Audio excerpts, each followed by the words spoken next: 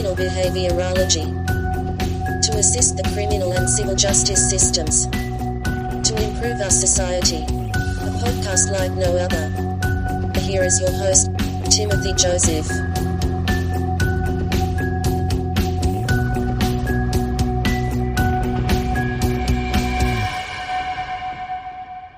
Hello, and this is Criminal Behaviorology. I'm your host, Timothy Joseph, and we've got a great episode with someone that's helped me out recently in a webinar that focused on the uses of behavior analysis. He is Joseph Kautilyi, and he discusses at length the use of our field in corrections in the treatment of mental disorders, including depression and schizophrenia. Joe also lists some of the past accomplishments which are at risk of disappearing unless a new generation of researchers will help carry the torch. In this very cerebral conversation, we examine how specialists in the field have made important gains that were never put into widespread use or which have otherwise been pushed aside in favor of some of the more popular applications of behavior analysis. So go ahead and enjoy the interview. Joe has a lot to say, and we had a little bit of audio trouble in it, but I think we've got most of that cleaned up. Feel free to write back and tell us what you think. Leave a review, and if you're interested in a transcript, go ahead and write criminalbehaviorology@gmail.com. Otherwise, I'll just go ahead right now, and let's listen to Joe.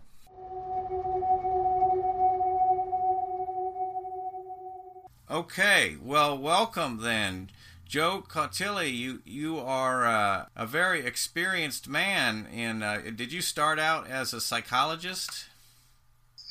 Actually, I started out as a counselor. So did I. I started at Temple University. I got my start as in counseling psychology. That's my first master's degree. At the time, I was in my master's program. I had latched on to the local behaviorist who was there at Temple University, and that was David Reynolds. And he was sort of my mentor when I was in my master's program in counseling. I did some work with him. Alan Ivy had Alan Ivy was a humanistic counselor, and he had developed this, he did what he called his behavioral excursion. He developed a thing called micro skills training for counselors. And micro skills training became a very popular way of training counselors, where you would break the counseling skills. You did a task analysis of counseling, and you broke the counseling skills into micro skills, and then you trained them. Well, when I was with David Reynolds, one of the things we were spending a lot of time talking about was making that into a class, and Temple actually had used classes like that in the past, where they would go through each of the discrete counseling skills, such as reflective listening, such as paraphrasing, active listening techniques, and they would use them in this model and then have counselors do that. We would videotape it, and then we would actually play it back. And then I went to Temple's after that. So that was like 88, 89. 90, I went into Temple's 91-ish. I went into Temple's Applied Behavior Analysis program through special education. I concentrated and focused on applied behavior analysis. Now, I had many years in the field up until that point. And then after that, I moved into Temple's school psychology, and that was in 2005. I licensed as a psychologist a few years later. Well, my first license was in counseling. My second was as a psychologist. I helped the counselors in Pennsylvania get the counseling license. Then a few years later, I moved into my postdoctoral master's program at Fairleigh Dickinson University, and I did a postdoctoral master's in clinical psychopharmacology. And then that was the end of my academic career. So I did the postdoctoral master's in clinical psychopharmacology, probably around 2010, 2011. Mm-hmm. It's somewhat similar for me, not as extensive, but I started work at a psychiatric hospital, and I knew nothing about behavior analysis. I went to a Brian Iwata conference, and it was all about the functions, and I thought, well, this is really, right up our alley. This is what it wasn't really it was kind of seen as a formality to go to that, but I thought that was really essential for the kinds of problems that we were having in the hospital, and what you said also about breaking things down to smaller task analyses. I just thought it was exactly what was needed. That's how I got where I'm working on today. So excellent. So see, we have some tie-ins together. Yeah, I mean it's some similarities there, but you had written about an editorial about schizophrenia in 2007, and it was following up on the.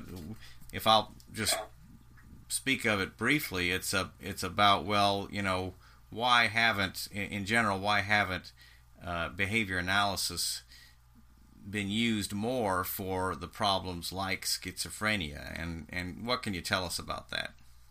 Well, if you look at behavior analysis, in some ways, schizophrenia has become like our forgotten promise. Mm-hmm. We had gotten early on the behaviorists like Gordon Paul were all involved with units for schizophrenia. Matter of fact, if you look at the first draft of evidence-based practices that were put out by Division 12 in the American Psychological Association, the clinical division, I might have the division number wrong, I'm getting older now, but if you look at it, one of the things you'll see there's token economies for schizophrenia. Mm-hmm. And so that was the initial rush of behavior analysts in the schizophrenia.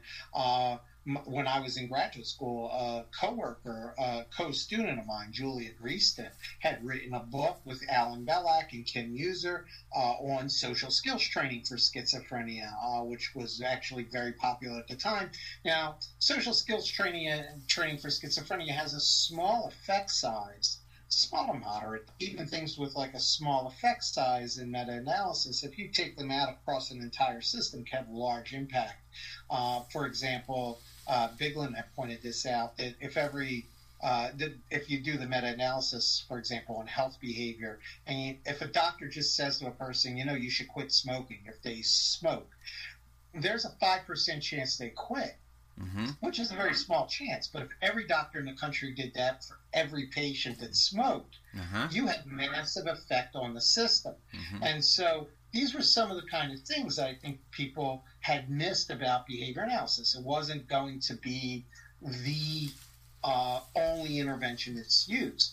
But when I was a much more avid goer of conferences, and I was at AABT back then, which was the Association for Advancement of Behavior Therapy, which later became the Association of Cognitive and Behavioral Therapies. When I was at there, one of the big things all the behaviorists were interested in, this is back in the 90s, was this concept of punishment density and how escaping punishment led to schizophrenic relapse. Mm-hmm. And so people with schizophrenia having relapse, old language comes out every so often.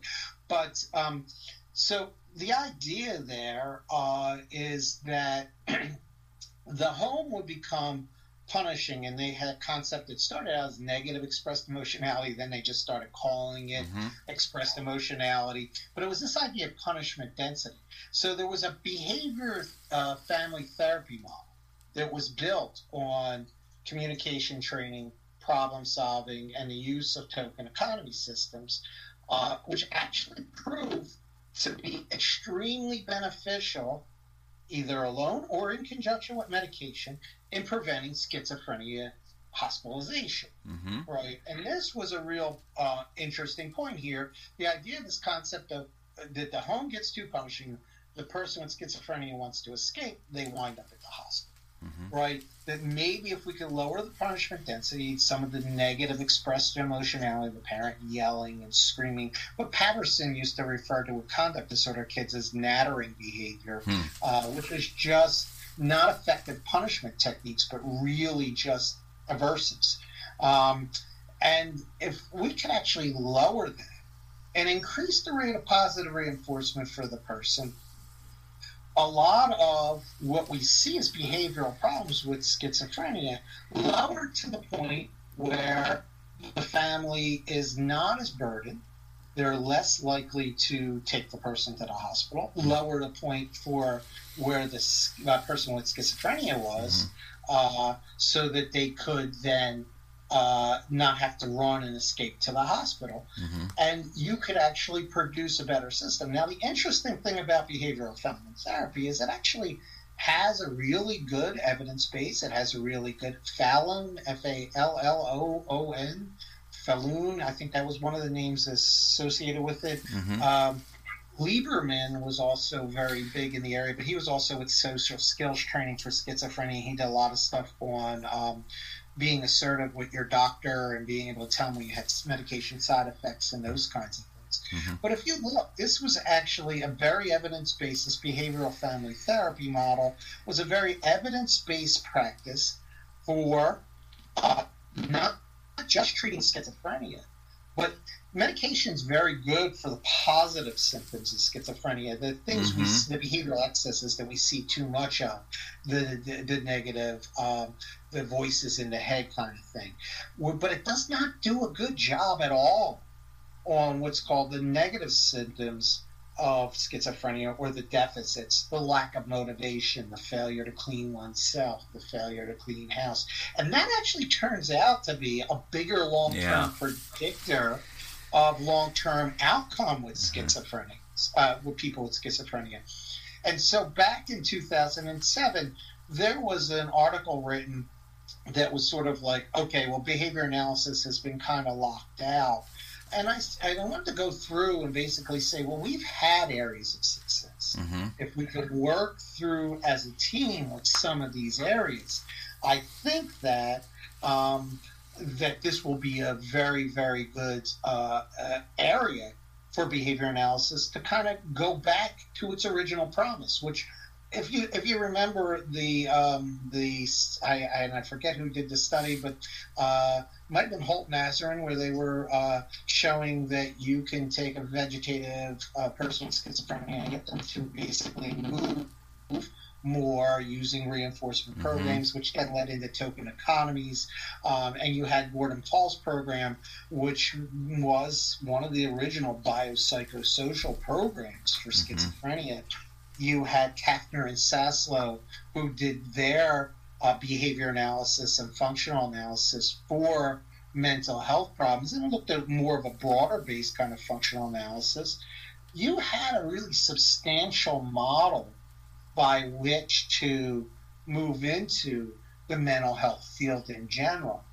And I think that over the course of my career, one of the things I've always been looking at is, because as I said, my background was in mental health counseling, my background was in school psychology, it's always been, where have the behaviors been, and why aren't we there anymore? Now, a lot of what's happened is in the early 2000s, the chasing the money phenomenon, which is, I know because I was teaching, I had a behavior analysis program in criminal justice that I had developed at St. Joe's University. This was the on-campus program, and we were training people in behavior analysis to use with offenders and people in prison.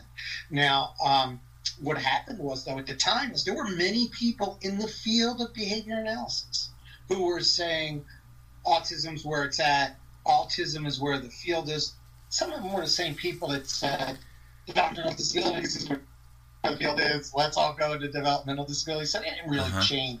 They might have refined their population to even be a smaller one, but they didn't really change they're in a position. They just picked a subdivision, actually, of some developmental disabilities.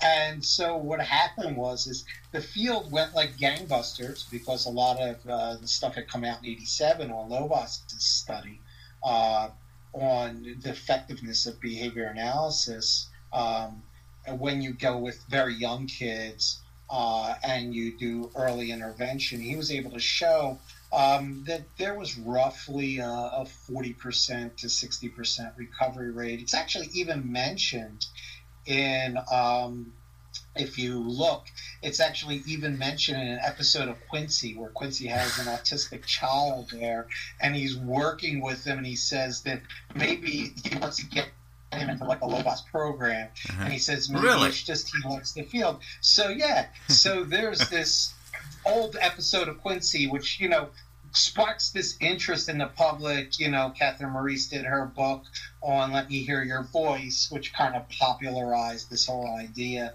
of behavior analysis with autism. But behavior analysts from all other areas started to dwindle, and in some ways were diminished in the field. And I think we've lost a lot when that occurred. I think that at the time I was leading the push. I was the editor and then the co-editor of, and then the associate editor for the journal, The Behavior Analyst Today, which was a journal that I had founded back then. And we were writing heavy gangbuster editorials on licensing of behavior analysts, thinking we would come in more broad-based. Right. And we did. When we did the licensing in Pennsylvania, we came up with a behavior specialist license. Pennsylvania behavior analysts still have the broadest range of practice in the entire country, but they license as a behavior specialist here, not as a behavior analyst. A lot of the behavior analytic programs were tied to the licenses to autism bills, which Lori Unum wanted to do, and that actually was very effective, and that was very helpful, and she was very bright in doing that. But it's really focused in on narrowing the field. And I think that has been, look, when I got into behavior analysis, there were very few of us, and we went everywhere. We did everything. Right now there are very many of us, and I talked to some BCBAs who had gotten their degrees from maybe online programs or programs that were just a 4-course training course in behavior analysis, and I feel like I'm checking off, you know, Skinner and about behaviorism had this myths of behaviorism. And I feel like I'm checking off the myths as they talk, like, oh my God, do people really believe this? It's like almost like some of the people became stereotypes of behavior analysis rather than behavior analysis. With everything you hear, like behavior analysis doesn't address feelings. You know, and I get shocked when I hear these things. It's like, maybe I'm just too old and it's time to retire. I'm going to put a link in for the show Quincy in case anyone is not aware of what the show is if they listen to this. But it was Jack Clutt, Quincy and me. Great. It was a great show. But it is, I mean, a lot of this, what we talk about with the focus, it comes from the Medicaid mandates to treat autism. I mean, we talked about following the money. That's where it came from, that they were able to get this, and that kind of made the industry into something for autism. But that has nothing to do with whether behaviorism is effective for one diagnosis or another. No, you're right with that. And actually, the medication has come into other areas that have pushed behavior analysts out. We talked a little bit about schizophrenia. Well, the medications for schizophrenia, and I speak of this as someone that's fairly up to date on that literature because I did a postdoctoral master's in clinical pharmacology. The medications for schizophrenia have not, in general, been much better over the last 30 years. We've gone from first-generation antipsychotics to second-generation antipsychotics because they said, okay, that these are safer, you don't get the extrapyramidal effects, but then you develop metabolic disorder, and they start growing breasts, and they start gaining weight, and they start having cholesterol problems and hypertension. People with schizophrenia, on average, die in the United States about 15 years earlier than people who do not have schizophrenia. So there's a real social justice issue there.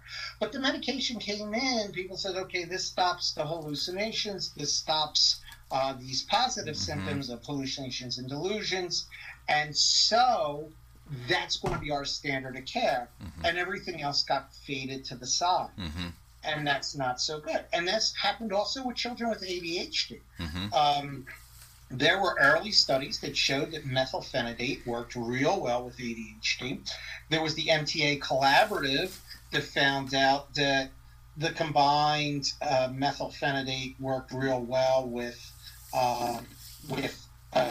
superior to behavior therapy. But that study had two problems. One is on core symptoms, they called it. One is they defined the core symptoms as everything that the medication did. So it wasn't a core symptom, any of these other problems.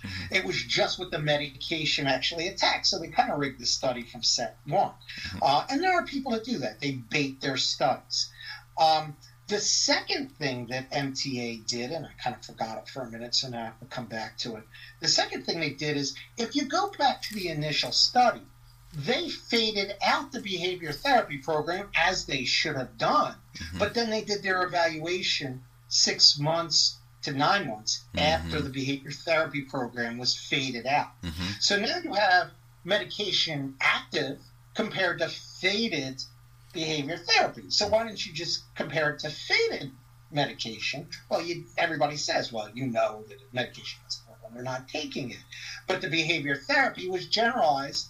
And they had a study that showed they got fairly good maintenance on the behavior therapy program, but still an active treatment's better than a generalized treatment in those respects. The other thing is, you found out even with the kids with ADHD, medication doesn't do much when it comes to the symptoms that are not in the core diagnosis, like the oppositionality that you may develop. And so behavior analysis had a good foot into this. Even Russell Barkley, if you read his book on self-control, he adopts the rule-govern model, which is kind of a hybrid model from Skinner's verbal behavior, and the early work that Steve Hayes was doing on pliance and tracking. Before Steve Hayes went all into the relational frame stuff, he was doing the counters. So you had tacks, and then the counter for the tack was pliance. And then you had the man, and the counter, the listener behavior to the man was tracking. Reverse that. I think I just said that in reverse. But so what he was doing was, and they grabbed the old work on self-control. If you remember Don Beer, he did this idea of, when Don Beer was working with children with impulsivity, he did what was called correspondence training. And there's two types of correspondence. There's see-say correspondence. There's do-say, and then there's say-do correspondence. If you think of it as a learning channel and then an action. So he actually had the do-say correspondence, which do-say is you do something and then somebody stops you and asks you what you did, and you're able to say it, and then you place a reinforcer on that. And then the other was the say-do correspondence, which is you said you were going to do something and then you did it, and then they gave you the reinforcer for having done what you said you were going to do. Well, the correspondence training went into self-control training programs. Now, self-control training programs, you could see the influence of, I'm trying to remember his name, begins with P, I think it's Paglia. He did the self-control training for ADHD kids, where they would sit, they would put out the person next to them would write the rating of the kid's behavior on a 1 to 5 scale, 1 to 10 scale, and then the kid would write their own rating of their behavior on a 1 to 10 scale. They would both then flip it over. If their ratings matched, the kid would get 2 bonus points. If their ratings didn't match but were within one of each other, they would get the higher of the 2 ratings. And if there were more than 2 points apart, they would get no points for it. So the idea was, this was increasing correspondence between what they said and what they did. The idea of building rule-governed behavior. And then they would move into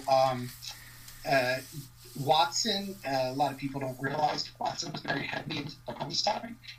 He was actually one of the first people to study talk aloud problem solving. He had this model by which you would talk aloud, problem solve situations, and then you would slowly make it less and less vocal, sub-vocalization.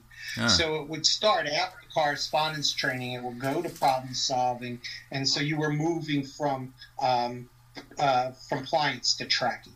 So the idea was to move the person from compliance to command to tracking the occurrence of general rules.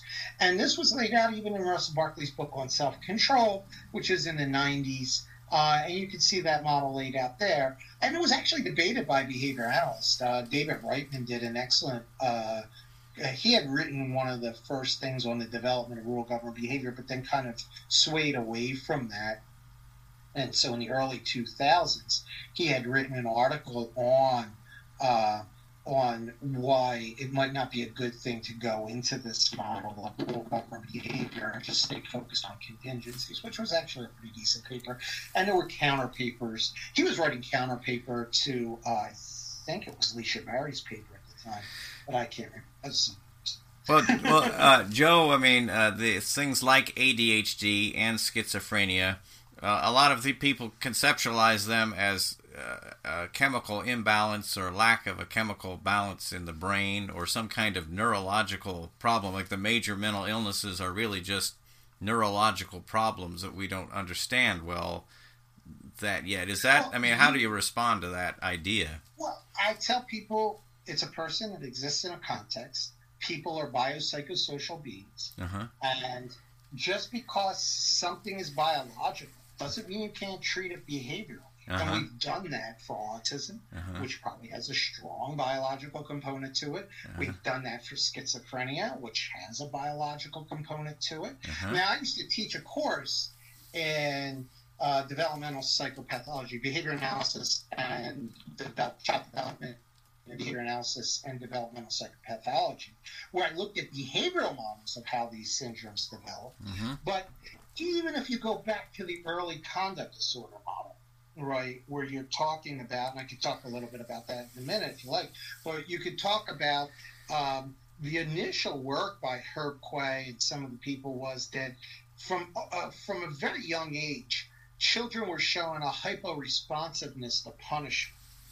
And they were more likely to develop what we would come to see as oppositional defiant disorder and conduct disorder. Now, early on, Patterson and Conger kind of showed that. So he basically argued that it was a biologically set basis. They're less responsive to punishment, so the parents have to use more punishment. The punishment gets kind of chaotic, and that's how you wind up with a conduct disorder. Patterson, on the other hand, showed that if the early learning environment is sort of erratic, then the child becomes less sensitive to contingencies in general, not just punishment. The reinforcement reward. And this was Patterson and Conger's paper, and they were able to show, this was very early, that you can actually produce a similar effect by lack of contingency detection from the child by making it less clear how the contingencies are going to occur. So this, and I think he talks a little bit about it. Patterson, unfortunately, has passed many years ago, a couple years ago, and he was a phenomenal. He always referred to himself as a social interactionist. He used a lot of behavioral. I mean, he started out as a behaviorist, and he moved to social interactionism because he took the reward and punishment principles and took them as more live action between people. But if you look in his last book that he did for APA, which I think everybody should read, which is a phenomenal of how this research can be done, he did a book with James Snyder, and it's on APA Press, on development of conduct disorder, and it's kind of an edited volume. Some of the chapters in that book are really phenomenal. So anyway, so you get that as the social learning, social interactionist, behaviorist perspective on the development of conduct disorder. But even if you were to buy that something starts out as biological, does not mean you can't fix it. people cannot rewrite their software to accommodate it. Yeah, you Right. cut out just a So- second. Joe, you cut out just a second. So just because something is biological does not mean you can't use behavioral interventions to great effect, in other words. Right. So the idea here is that there's probably biological stuff in a lot of things. Even language probably has some kind of, we speak, for example. Even Skinner acknowledged that we speak when we talk about verbal behavior. It starts out the idea we speak, but you get remnants of it in chimpanzees, but you don't get pigs speaking, right? You get sign language, like Neil Chitsky got sign language and Kenzie got sign language real well, but you can get those kinds of processes, but you don't get anything that looks like human language. We build cities, for example.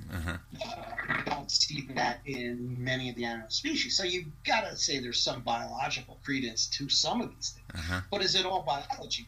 And I go back to Japan pre and post World War II when I give the example is before World War II, the average Japanese citizen height was 4 inches shorter than post World War II.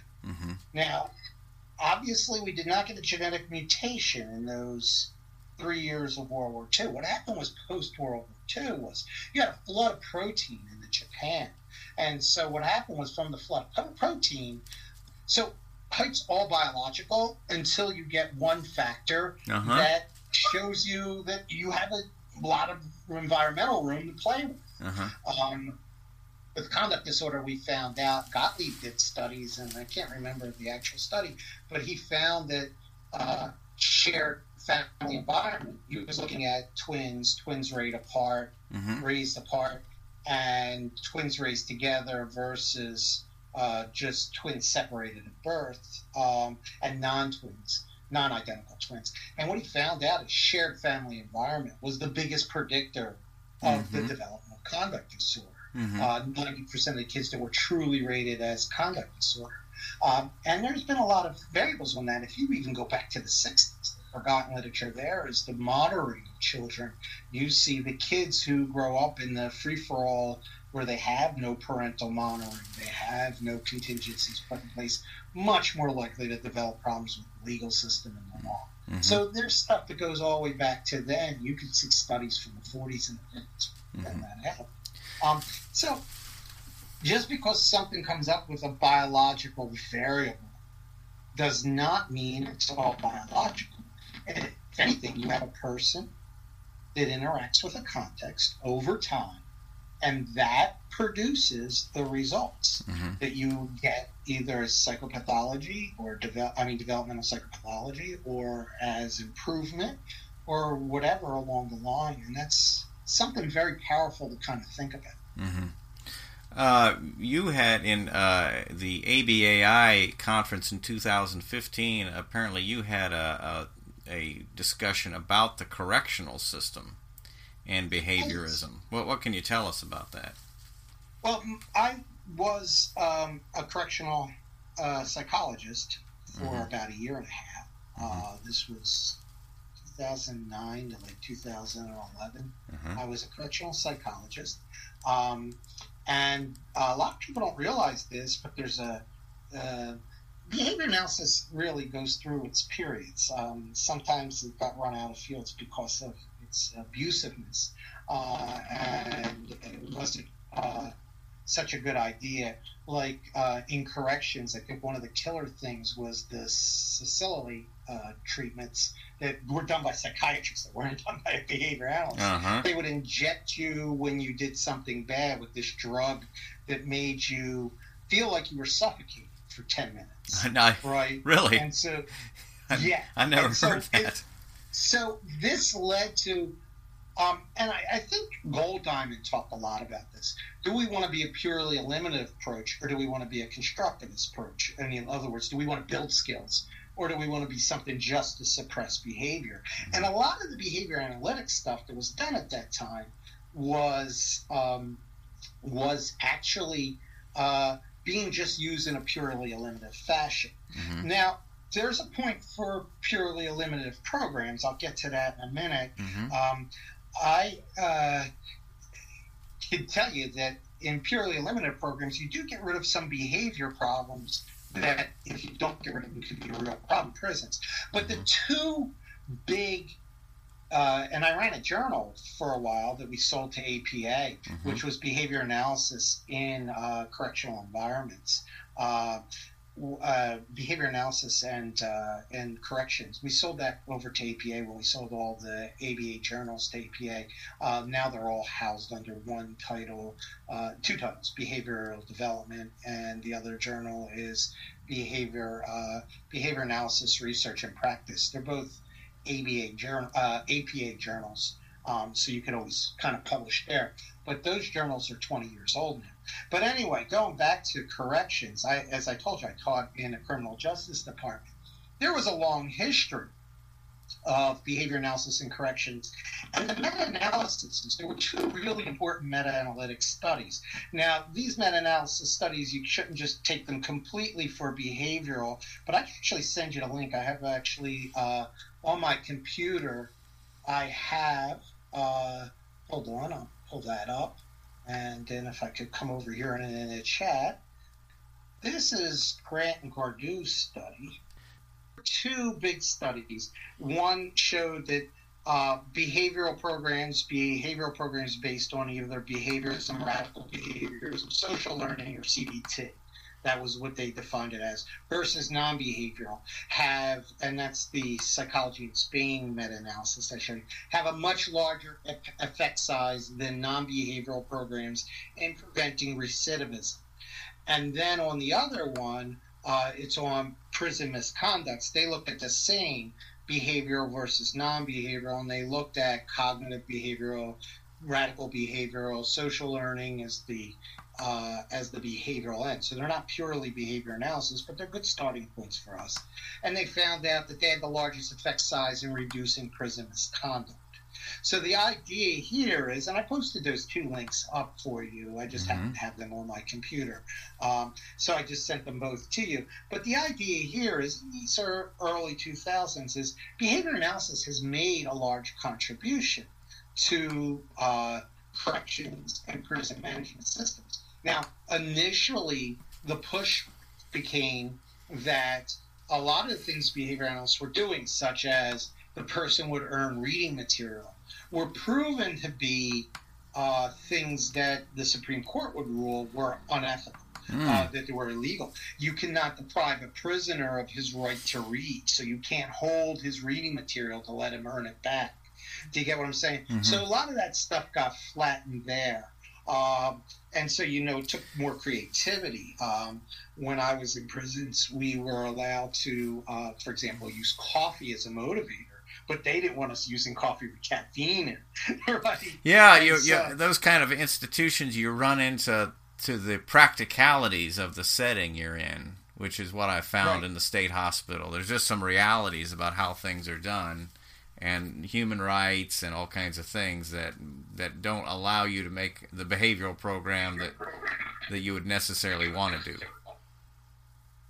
Right. So, but again, and I think some of it, this was questions early on, and if I got to find that reference. There was a reference where there was actually a series of congressional hearings. This was in the 70s. That were done on behavior modification, what was called behavior modification back then. Less use of functional analysis, more use of punishment procedures. And these, unfortunately, what happened from these is it set off a bad current into the system. But even in prison, that was one thing that damaged behavior analysis in prison. But when I was working with my friend Kirk Noringer on the journal, and we were both lead editors of the journal, we were finding other studies that still were getting done. We were finding other studies that were still being done, and that we were trying to get people to publish with us. Now, there are things such as functional analytic psychotherapy, which is a radical behavioral approach to the therapeutic alliance, and working on intimacy behaviors that are very, very important.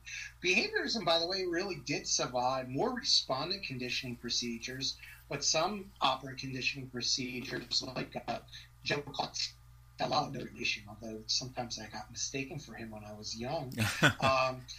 You were mistaken. You were mistaken for whom? Joe Costello. Oh, okay. Costello, he was president of ABT, so I thought it was a great honor when I walked up to the thing and I asked, I'm Joe Cotilli, I'm here for my stuff, and they handed me Joseph Costello's stuff. I says, I don't think he would be happy for it. And other people used to say when I was young that I looked a little like Joe Scotti, who was a behaviorist at the his friends. Okay. So, because I think it was a dark beard and stuff. Okay. So between the two, I used to get confused. The people used to get confused with me all the time, but it was kind of like funny because those guys, obviously, wonderful careers to go emulate. Yeah. But Joseph Costello, and he did a book. Used to do contemporary issues of behavior therapy. Well, there was an article he did with Ashwick where he talked about a radical behavioral interpretation of empathy and built an empathy training model for behavioral interventions with people who were perpetrators of things like sex offenders and stuff. And you'll see that there was, and there still is, a very strong behavioral component. So, I mean, it was in corrections, and you did have a lot of success with the things that you were able to implement. Now, well, what happened was in 1993, the number of people with mental illness in prisons was higher than the number of people. That was the first year. That was the crossing point. It was higher for people in corrections than it was in state hospitals and with mental health problems. And so, and it's been that way ever since. So when people tell me about deinstitutionalization, I always tell them you just changed the institution. Now they're in prison, whereas before they were in state hospitals. Right. So kind of just switched where they went. Noble goal, but a fail. Anyway, so what happened is you have a lot of people with mental illness in prison, and a lot of prisons have a mental health unit. Where people with mental health problems, and that's an area where you can usually set up like sort of a token system. You can bring in your behavior analytic principles. You can do, for example, if you have a prisoner it's very unruly, you can do functional analysis kind of stuff, more descriptive stuff. I wouldn't run those guys through unless you got the security guard right next to you. In prison. Remember, they're awarded the state for a reason. Yeah. You know what I'm saying? You could run stuff like that. And you get fairly good effective effects with those kinds of programs. Ma, who was in Japan at the time, he did a meta-analysis for the behavior analysts today. He did a meta-analysis on the single subject research design, and I believe he either used PENS or a hierarchical regression analysis. I don't remember, but he showed fairly good effects for behavioral programs across disruptive disorders, not just with kids with autism, but for adults with violent behavior in prison. And he was able to kind of show those. But I think that the point has to be, if you really want recidivism, you have to take a twofold focus. You really want to reduce recidivism, you have to build skills, which is a core of behavior analytic thinking. It's building repertoires, not just eliminating repertoires. And then also, in the prison system itself now, they developed this risk assessment, what they call risk assessment. And risk assessments break into three factors. They're static factors. They're things that happen in your past that you just can't change, or things that are just unchangeable for other reasons. Then there are dynamic factors. There are things that you can change, they're ongoing. And then there are situational factors for the environment.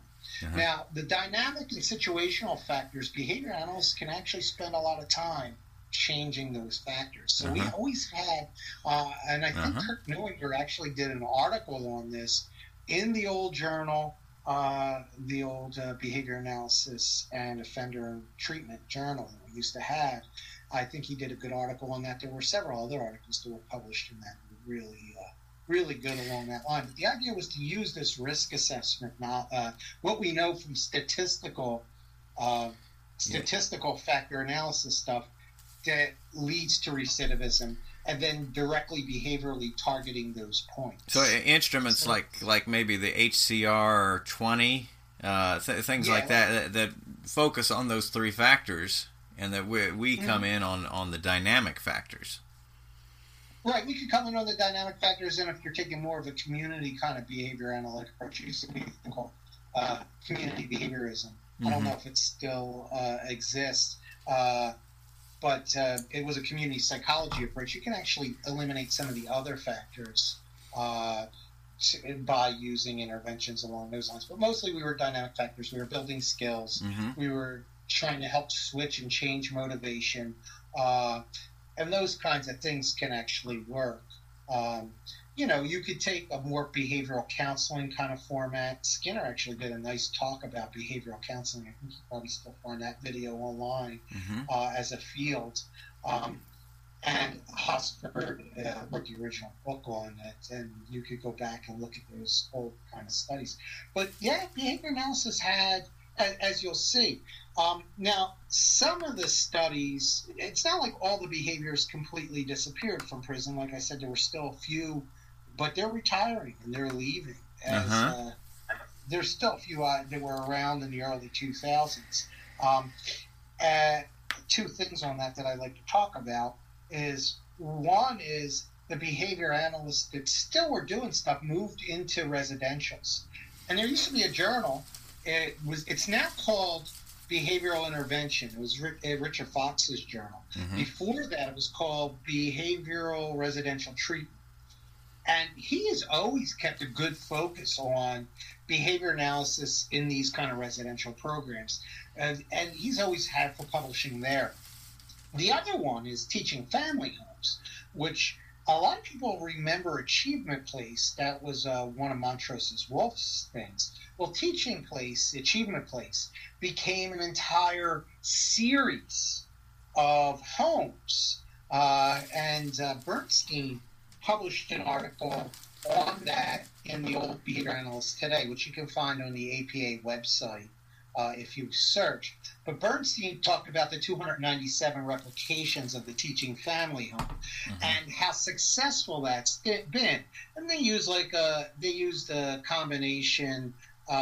They used different things. Mostly they had their chips and dip program, which was like a token economy program, but they also used a level system that was behaviorally based. And they're still around today, Teaching Family Homes. They got kind of a bad rap. There was a period in corrections itself called the Why Nothing Works period. Right. Off a famous article of that name, right? Right. Nothing works. Why nothing worked. And some of this was, remind me to talk about Cohen and Philpatrick in a minute, but some of this, if you think about it, was that behavior analysts who were not very statistically savvy and who were very smart people, Montrose Wolf was, I wish I could do half of what Montrose Wolf does. But when he was doing some of the initial outcome data, he took at some of the homes that had completely fallen apart, right? Not because of anything that was wrong with the model, but because of the teaching parents that they had, and used them in his final outcome data. So you were using outcome data of completely collapsed homes, which might have been better to kind of say these are outliers. Let's do an outlier analysis of why they were, and then look at it. So a man named Kingsley, who was really a behaviorist who was working at that point, did what was called a Cox proportional regression analysis. First, he did an article for the Behavior Analyst Today on a review of the literature and the current thinking by wisdom, the old wisdom is not true about these teaching family homes. And then he did a follow-up article on the Cox, using this Cox proportional regression analysis, which is a statistical analysis, and showed that they actually have a fairly large effect size. So the Teaching Family Association still exists today, you could still get certified in teaching family. That's, by the way, something I've been telling people to do, and I've actually done that with my own company. As a lot of people know, I own Behavior Analysis and Therapy Partners. We treat children in Bala Cynwyd and in Philadelphia, Montgomery, and Bucks County. So we're actually a very large company. We just signed a contract to do high schools in Philadelphia, where we're doing behavioral interventions in the high school, and we're dovetailing with the school's positive behavior support programs. Well, one of the things I wanted to do is, these are high school kids. So I said, well, look, high school kids, one of the big things with high school kids is drug and alcohol problems. Let's go. Bob Myers is retired. Nate Azerin had this program called Community Reinforcement Approach. And Bob's kind of pushed it out to community reinforcement and family training. He inherited that whole line of treatment. He became the trainer for adolescent CRA. I said, let's hire Bob to come in, do a training for our staff, 40 hours, certify everybody in community reinforcement and community reinforcement, what's called adolescent community reinforcement approach. Community reinforcement approach is a very powerful approach. It's built on a functional analysis. It's Nate Azerin's program. It takes care of what they used to call as thinking factors. Now they refer to them as cognitive factors.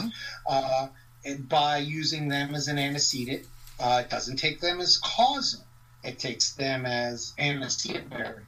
So you might be responding to an emotion you're having. And it does a standard functional assessment using that model, and then trains it's a self-control training, trains the participant to turn around and to stay clean. It's got a lot of research support, but these are things that I don't know if there's an heir to the community reinforcement and family training model, or an heir to the adolescent ACRA. So when these guys die, or they retire, hopefully not for a long time to come yet, but, they're in their 70s. You're not going to have it anymore. These will be items lost to ABA after they go. So either you invite them to do seminars and trainings, you get people interested in doing it. If you have an agency, you seek these kind of contracts and use them for training now, so you can establish a whole in it. And these were some strong evidence-based treatments. And so that's what happens. It seems like there's a pattern here of some really good work that's been done, and it's like you described, it's almost gotten forgotten, or there's just a few people that have a lot of knowledge, but they're on in years, it's toward the end of their career, when it should be growing and expanding, which is part, you were part of a webinar recently on we call it novel uses of ABA, when it should be one of the many uses of ABA that grows and grows. What really is the problem with that? Why hasn't it taken off? And especially, it's certainly not the lack of demand, the need for it. That can't be it. So what then is the problem? Well, I did an editorial on behavior analysis and corrections, and then I follow up editorial on that when I was associate editor. Mike was in charge. Mike Weinberg was great to work with. You ever get a chance to work with one guy who's funny, who keeps you focused and organized, and says, Joe, this is a total tangent. He's the guy. Okay. And he's old now too. He's 10 years older than me, so he's got to be 65, 68 now. But we did a series of articles together on behavior analysis and editorials on behavior analysis and corrections. And what we found is, just in general, some of it that got us out of that was the rush towards autism. Everybody wanted to go where they're going to make money, and that they're going to find a home quickly. And then the other end of that was with the prison system, was the behavior analysts got stuck. Yates did an article. You could search for references on my article for that, where she discovered that behavior analytic procedures and behavioral procedures in general were just done to enhance nursing routines, and they were not constructed as. It's kind of Wynette and Winkler did an article on the same subject, but they didn't have as much of the survey data. and they did their article in Java. But back in the same time, Wynette and Winkler were saying, wait, still, quiet, and docile should never be the outcome of a behavioral program for children in school. Mm-hmm. And so you saw this was a real criticism, and a lot of people that were doing behavior modification. Remember, it was a very small community back then. There were a lot of people that called themselves behaviorists, but weren't behavior analysts. They certainly weren't radical behaviorists. Mm-hmm. A lot of them were sort of, in the old days, they were more like methodological behaviors, those kinds of things. They were more behavior modifiers than anything. And they kind of rushed into cognitive therapy afterwards because that became the next trend. But the people that were core behavior analysts have never. I remember going to ABAI, and I remember for sure, I think we broke 5,000 in attendance, and we were like all stunned that it actually happened. It's like, we broke 5,000. There are 5,000 of us. How'd that happen? Uh-huh. You know, and now you got like 2 different conferences that go on for ABAI. I think that the BCBA board actually does its own conference too. And the state associations do their conferences. But what you're seeing is that little by little, a lot of these areas, like, for example, Fordyce, I talk about Fordyce's model because it's very big in the pain field, but it's not very big with behavior analysts. It's psychologists who've taken Fordyce's pain model, right? And Fordyce wrote in the 70s the Operant Guide to Pain Management. And it's very popular in pain management, just not with us. Actually, the biggest application today of behavioral principles, I tell people on this, has nothing to do with behavior analysis at all. It's machine learning, and it's done by computer scientists that are building reinforcement systems to get artificial intelligence to learn. Mm-hmm. That is probably making the largest impact on our world right now. It is machine learning. And it has very little input from behavior analysts. That's interesting. I thought you were going to say advertising, but actually, advertising, that's where Watson wound up. And a lot of those ideas about jingles all come from what was back then.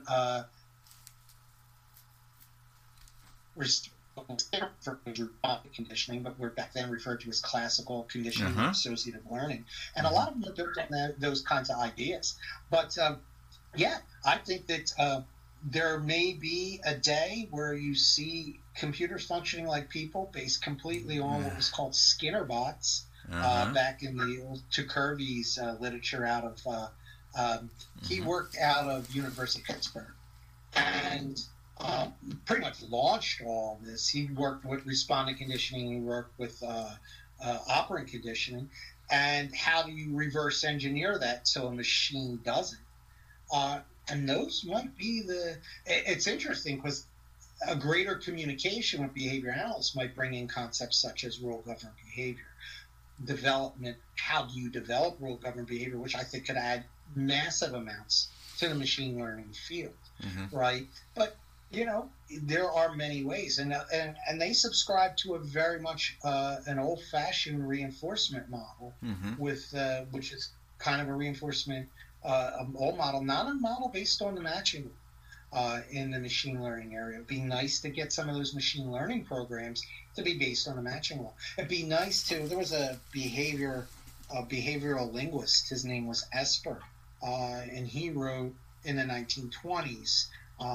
And Esper's work became what became later called matrix training. You can look it up on matrix training. And then finally they started calling it recombinative generalization. But Esper's work was how do people develop language from a behavioral perspective, and how do people learn language? And his interventions, you'll still see them in Java.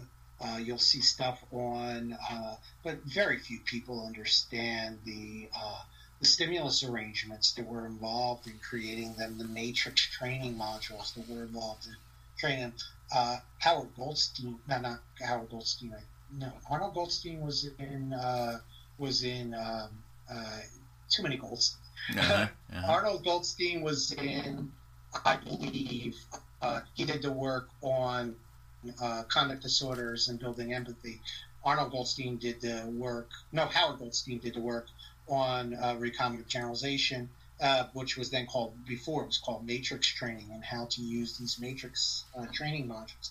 But we've always had a history of stimulus prep arrangements. If you look at stimulus equivalence, if you look at relational frame theory, and how these things are kind of put together and arranged, we've always had concepts of how you arrange a stimulus environment to produce behavior. I don't think as much anymore that we have a generation that is really as savvy with conceptual issues. I don't feel as though that the training, it's not their fault, by the way. It's the training programs they attend became test prep programs for the BCBA. And they did not become, I mean, now we're starting to see theoretical and conceptual issues. But, you know, back then in the early 2000s, the tests were sorely lacking on asking theoretical questions. Like I said before, you could probably hand people a test based on, about behaviorism, there's a list of like 10, 12 items that are myths about behavior analysis, and find out how many behavior analysts people call themselves radical behaviorists today through no fault of their own. Subscribe to these myths. Yeah, I mean, they're maybe knowledgeable about producing tax and mans and other kinds of things, but the philosophy of behaviorism, like you would read in About Behaviorism or you know, Beyond Freedom and Dignity or other kinds, they may not be that well informed about it. Yeah, and I think they're also not so as well informed. They're good with micro models of functional analysis, but how do you extend this functional analytic process over time to produce a developmental psychopathology? We talked about conduct disorder a little while ago. Well, Patterson in 92 published an article on behavior therapy where he was using the matching law and talking about pro-social versus coercive tactics as behavioral response classes, and how a child would use those to escape parental punishment. And it is, if you go back and you look at it, the matching model reinforcement and in a naturalistic setting, and Patterson did a couple articles on that. He did an article for the Behavior Analyst Today on his functional analytic model that he had done early, and then on how he moved away to the matching model for more long-term description. You know, in the matching model, they throw out the first, 1,000 to 10,000 data points is that's acquisition. They want steady state. So that's more important for what you're talking about when you talk about personality, or you talk about long-term pathologies. That's more along the line where you need to go. I mean, I think one of the things that was phenomenal what Patterson did was show how you could get a stable trait conduct disorder based on a matching model of reinforcement.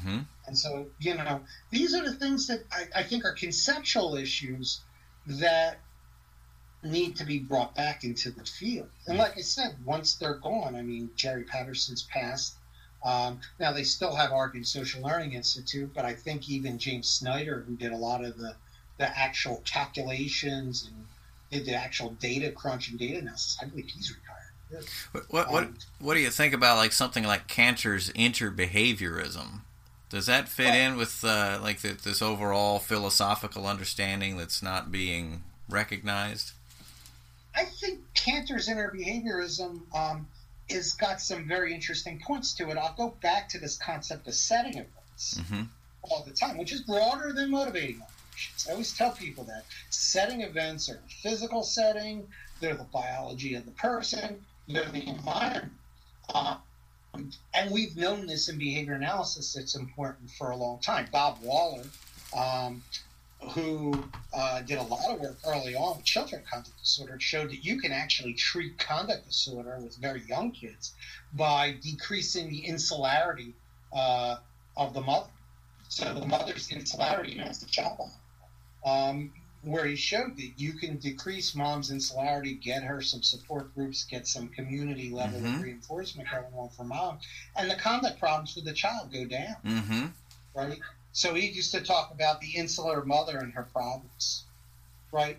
So I think that conceptually we're chasing down some problems now in behavior analysis, and we've always chased down problems in behavior analysis, but we shouldn't forget the problems we've chased down in the past. For example, I talked a little bit about the developmental model of conduct disorder from Patterson.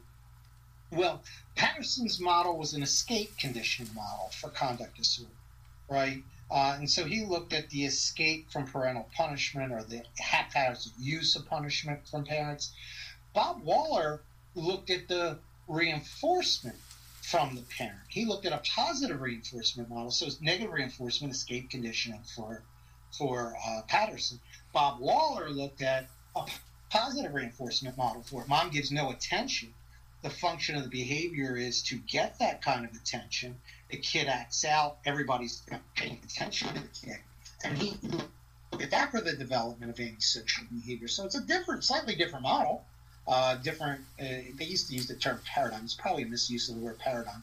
But it was a different paradigm in behaviorism, the escape conditioning paradigm versus the positive reinforcement paradigm. But you could see that they led to kind of different treatments. And then they converge. For example, if I go back to Patterson's model, Patterson wound up doing behavioral parent training, a little slightly different from Connie Hamp's model of behavioral parent training. Connie Hamp did a model of behavioral parent training that a lot of people who went on to do, she did if you practice parent-child interaction therapy, a lot of them use Cunningham's model. But if you go back to Patterson's model, why did Patterson wind up with it? Well, he noticed that conduct disordered children had 60, 70 different behaviors that they had, which was near impossible to treat individually discrete. So what he did was create a parent training model where now you could have the parent as the therapist, and they could go after using mild punishers like time and response cost, and reinforcers such as praise and token reinforcers for the kid to complete chores and to do positive things. So that was the model of the early 60s, the late 60s. Well, in the 80s, Dennis Russo and Kuvo, they did an article that showed, for example, that if you take a conduct disordered child and you compliance train them, right, all these other behaviors fall out, right?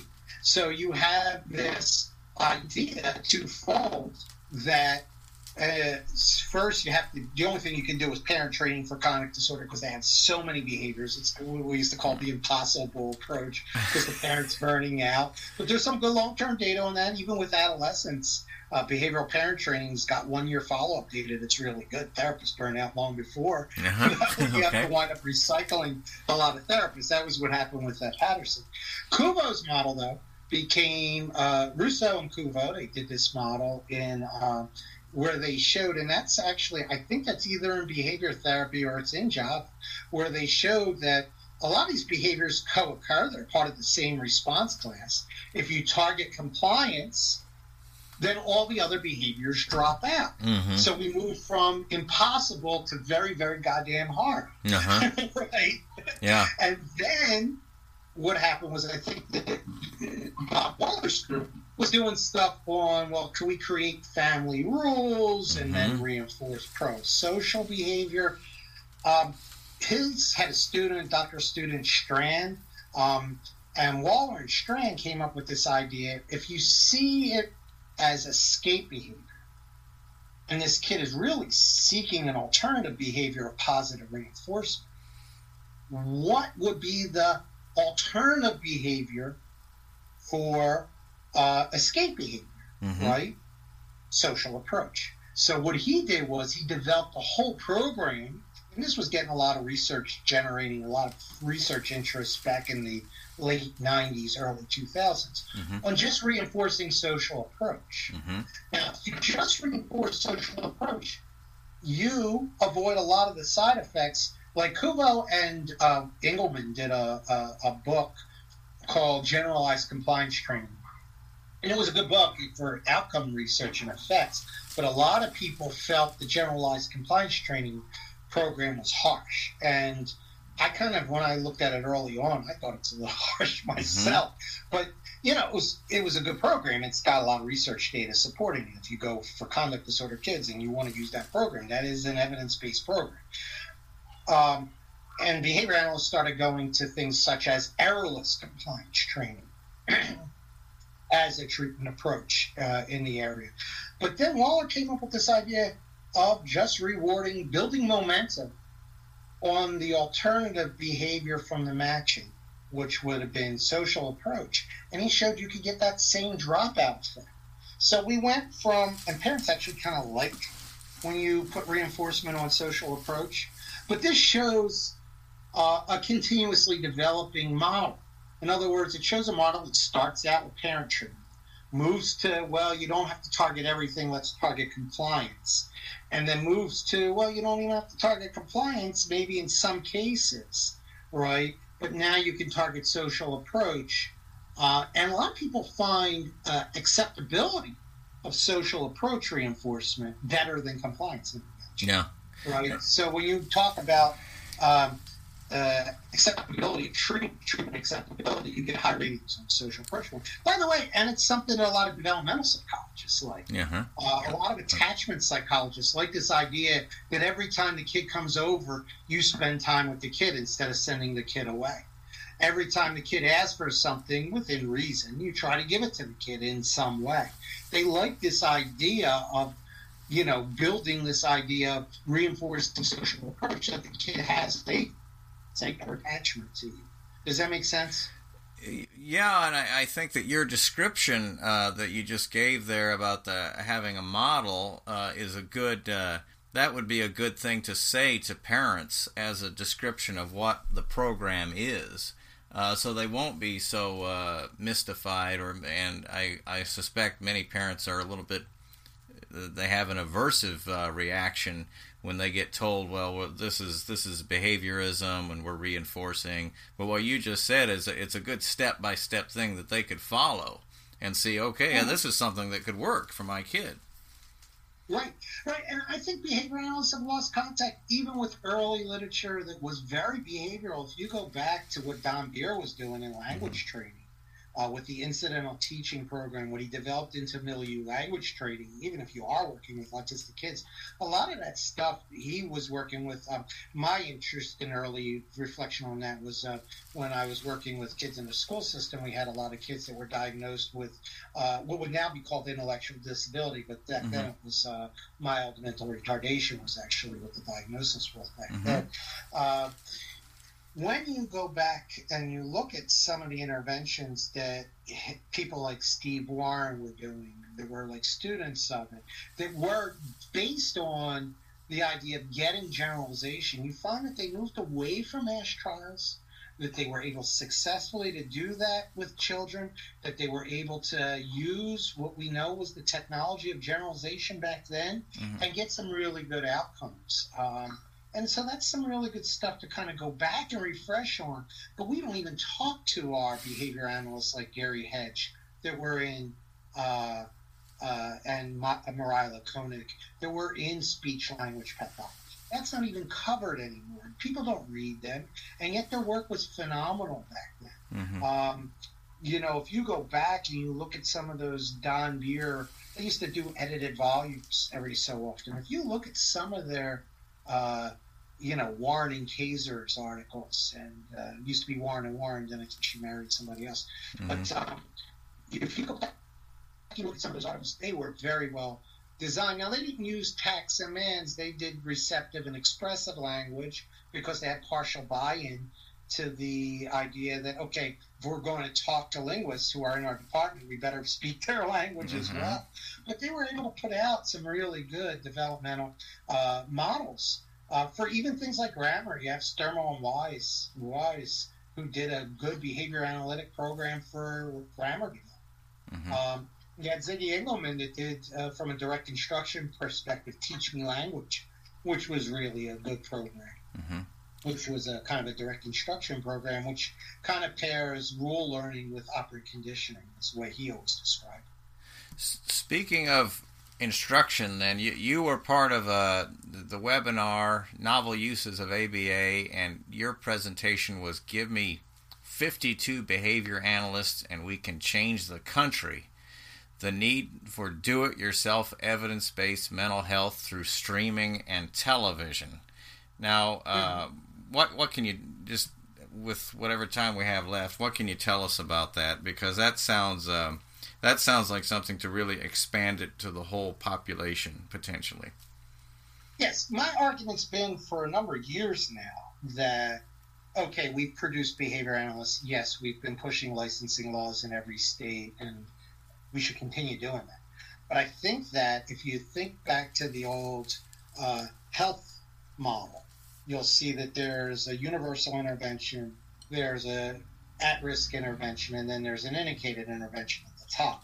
That got adopted, by the way, by the PBS people, Bob Horner's group. Mm-hmm. They developed really well out. They use that as kind of their way of making sure people understand.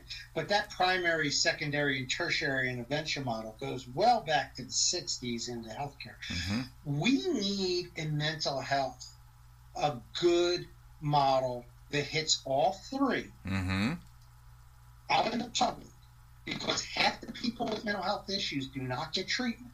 Some of it's because they don't trust therapists, they don't believe in therapists, or for whatever. Mm-hmm.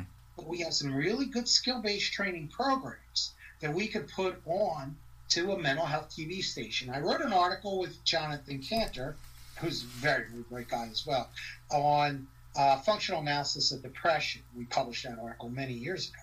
But that article was to look at, for example, there are many different models of depression. There's a positive reinforcement model of depression. There's a too much punishment model of depression. There's a lack of rule-governed behavior model of depression. Lynn Rem did a wonderful intervention on that. If you look at Rem's self-control training, she added some cognitive elements to it. But these were phenomenal, behavioral activation being the treatment choice for escape behavior and for things that are not enough reinforcement. Behavioral activation is a well-established treatment intervention. But these are things that are not rocket science. We can actually develop those into evidence-based videos. Mm-hmm. And we could actually put those videos on, go to the state, write up a proposal, sit with your state mental health department, say I want access to the cable channel that the state has, or can the state establish me a cable channel in its budget to do mental health TV. Mm-hmm. Now, it's a program that can kind of pay for itself, because if you want to really go over to the dark side, you could just get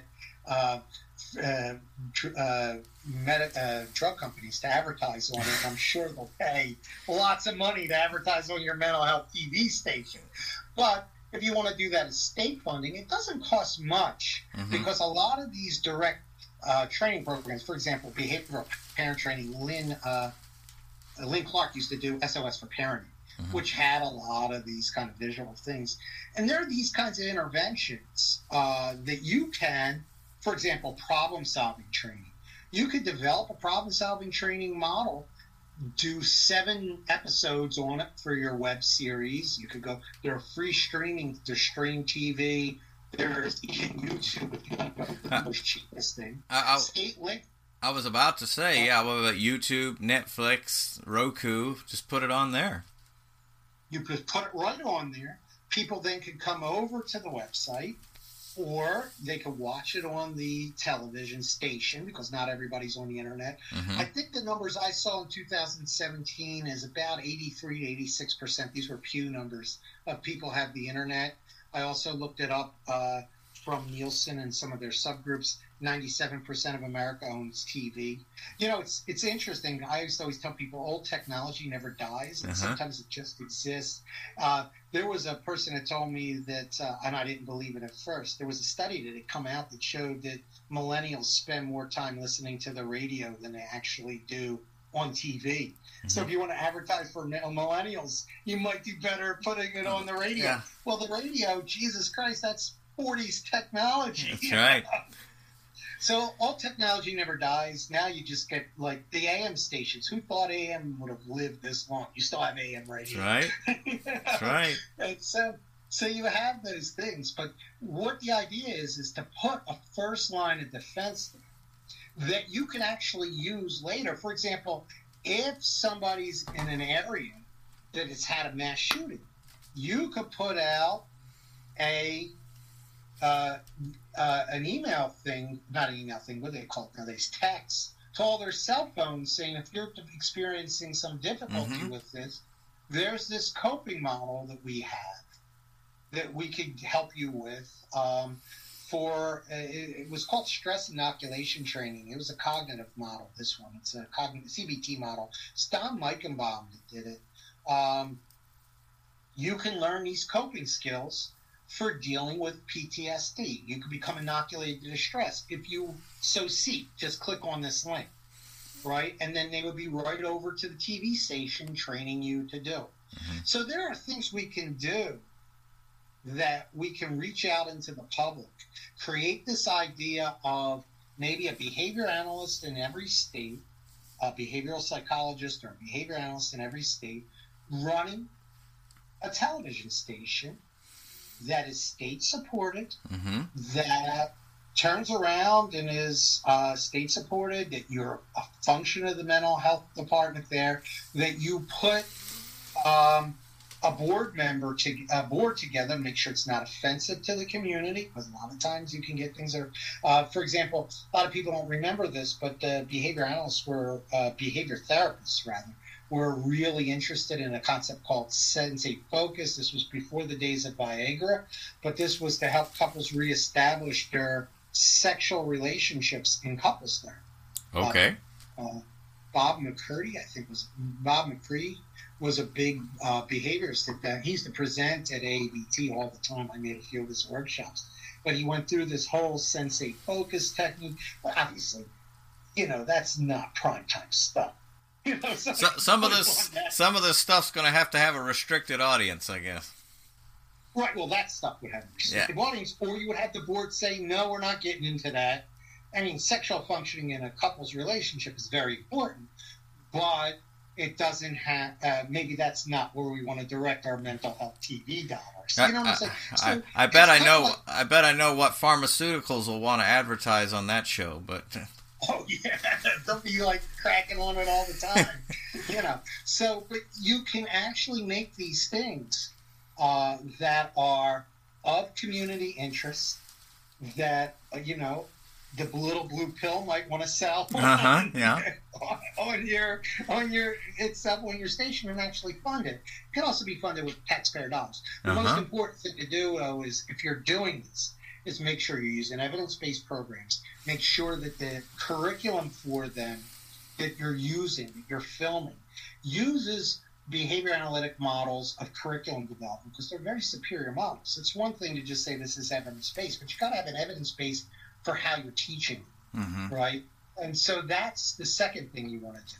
So those are the two elements. You want to ensure you have an evidence-based mental health practice, and then you have an evidence-based method by which you're teaching it to people in the community. And then you have a place to display. Now, the easiest place to display it is putting in a proposal with your State Department of Mental Health and saying, I like to do this because we have a rural population that's hard to reach. I like to do this because it's expensive to have all these therapists, and maybe this will take away the need for therapy for some people. Does that make sense? Yeah. And so you're looking at... I mean, it's the possibilities are. I mean, a lot of people get court ordered to get mental health treatment and have a hard time meeting that requirement with work and everything else. And this is a way that they could receive what they're supposed to have and actually comply with it and maybe hopefully get something out of it. The other thing I was going to say is the administrators of these programs then would probably be licensed behavior analysts.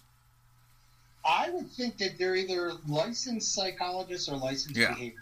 Yeah. That would be my preference, because they would have to actually be a little broader than your regular behavior analyst. Yeah. Because they would have to be able to understand curriculum. I had a talk with Jerry Shuck years ago about, this was before he passed, I had a talk with him about why didn't curriculum-based measurement find its way into the BCBA exam. And he said, well, honestly, because the exam had to be international, and a lot of places don't do curriculum. But again, that's an area. If you think of Chris Skinner's work, you think of a lot of the behavior analysts that were working in curriculum-based measurement. This was stellar work. Curriculum design, curriculum-based measurement. And you'll find that it was very helpful. You know, when you go in there, and you wouldn't teach math by just randomly going in there and teaching math skills to kids. You would say, let me start with a curriculum on math and then go from there and see where he's having his problems. Social skills are the same way. You should have a curriculum on social skills. Like Ruth Wellington Begun, she has social skills books by age. You should have a strict curriculum in that you're using. And that's what I'm saying here. If you're going to do mental health TV and you're going to do it right, even if you're doing cognitive behavioral interventions, you need to have a training technique that gets those techniques across. Now, like I said before, Lewinson's coping with depression model. Easy model. It's a behavioral model. He started calling it cognitive behavioral towards the end of his life, but all the early stuff is lack of reinforcement. You have lots of people out there that never go to see a therapist because they have a low-grade depression and they don't want to be stigmatized. You have a way to immediately access them with mental health TV. And just think of the overuse of antidepressant medication in our society is amazing. And one of the biggest prescribers for antidepressant medication is not psychiatrists. It's actually OBGYNs followed by GPs. You know, so what you're looking at is a lot of this, and it's not stuff they want to be doing, to be honest with you. The OBGYN and the GP does not necessarily want to be in the business of prescribing your antidepressant. They're not specifically trained on that. If you can target and market those people with the interventions that they need, you're going to have some good areas of intervention. Now, it's also a little broader, though, than just behavior analysis in general. There's a whole area. There was a journal, used to be, it's still around, I think. You can look it up. It's called Media Psychology. And behaviorists used to publish in that. I always point to the old studies that they did on modeling for kids. They used to put them in a small group for Sesame Street. That's how Sesame Street knew it was being effective. They would do these modeling and reinforcement programs on Sesame Street, have the kids count along, and they would watch the kids in this focus group and see where they're counting, and then test them after and say, did they get something out of it? Well, that's all in media psychology. And so you need to reference the media psychology literature to start looking at things like, what's the entertainment value of what I'm putting on? I might have some great stuff, but as Dick Malott used to say, if it's not fun, it's not fun. And I think the Blue's Clues show had a lot of they seem to use a lot of behavior analytic techniques with the repetition, the prompting, and and that probably all comes right out of the media psychology literature. I have not followed up on media psychology in a long time. But, it's fascinating. It's fascinating, the potential for it. Well, Joe, it would be an understatement to say you've given us a lot of information. Do you think maybe we could do this again sometime? Yeah, sure. I'm always available. You know, whenever. Like I told you, the last generations are disappearing, and part of my life is to make sure what they told us doesn't disappear with them. Yeah. And we're always chasing down new problems in behavior analysis, but a lot of those old problems were solved, and there's no sense in reinventing the wheel.